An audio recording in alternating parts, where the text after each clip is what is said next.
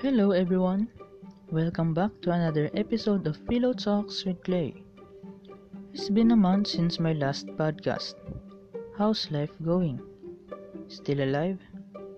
Don't worry, since now that I'm back, I will be sharing with you guys another philosophical topic. Make a guess. 3, 2, 1, and time's up. Our topic for this week is all about the human person's freedom. Don't waste our time, so let's get right away into the topic. Our topic for this week will begin like this. Here's my first question. Do you have freedom? Or rather, do you believe in freedom? Is freedom just a word of expression or something else? If there's really freedom, when did you get it? I know most of you will answer, everyone will receive his own freedom right after he was born, right? I know, because that's the most common answer to my question. However, if we ask the same question to the philosophers, what do you think they will answer? And that is what we will be talking about in this episode. In layman's terms, freedom is the ability to do and have everything we want without receiving any interference from others. For example, in the recent issue in the government about the unauthorized PSG's vaccination, Senator De La Rosa said that he can do and decide everything he wants, and he doesn't care about the FDA's safety protocol. Whether the vaccine may put his life in danger or not, he doesn't care, because they're just volunteering themselves to protect the life of the president. In this issue, he clearly showed his own freedom so that he can decide for himself. What made his actions wrong is that he didn't accept any opinions and criticisms about his wrongdoing, to the point that he can use his own freedom to reject transparency. Yes, we have freedom, but we should practice how to use it properly.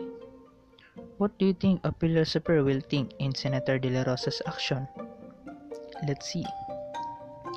Freedom can mean a lot of things to many philosophers, and according to them, there are two perspectives on how we see or handle our freedom. These are social perspective and personal existential perspective. What is the difference between these two? Let's find out.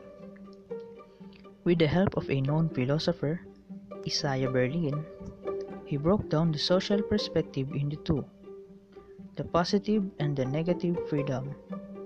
Positive freedom, or the freedom to, refers to the person to do what is good without being forced to do so. It requires an active effort on the part of the person.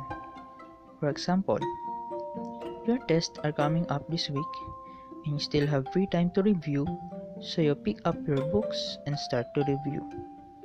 Even if you still have a lot of time, you pursue all your time just to review because you want to pass your upcoming tests. In this situation, you have the freedom to leisure your time, but you took the idea that if you started to review early, you will have a higher chance of passing your upcoming tests. On the other hand, negative freedom, or the freedom from, refers to the absence of interference or coercion.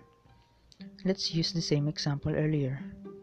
Your tests are coming up this week, and you still have a lot of time to review, so you decided to leisure your time by playing video games, watching movies, going outdoors until you forget the tests and there's only one day left in your free time.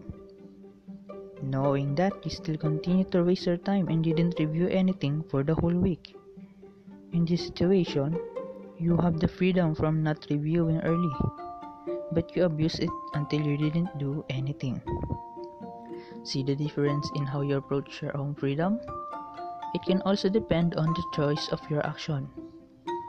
According to Jean-Paul Sartre, discussing his philosophy on exercising freedom and becoming real, he discussed that our freedom is exercised by our choices, and by choosing, we became real.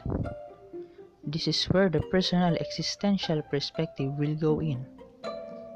Sartre also added that freedom can be overwhelming, and one tends to be paralyzed in the face of so many possibilities. And because of this fear, we decided to become part of the system. Well, that is true. But for some people, they always found themselves absorbed in various conflicting systems, because these systems have mechanisms of eliminating one's own freedom. Different from Sartre's idea, Soren Kierkegaard proposed that we have our freedom of choice that shapes who we are, and freedom from choosing oneself can lead to personality consolidation. Seems familiar, right? It is like the process of achieving self-assessment that in choosing, personality is also consolidated.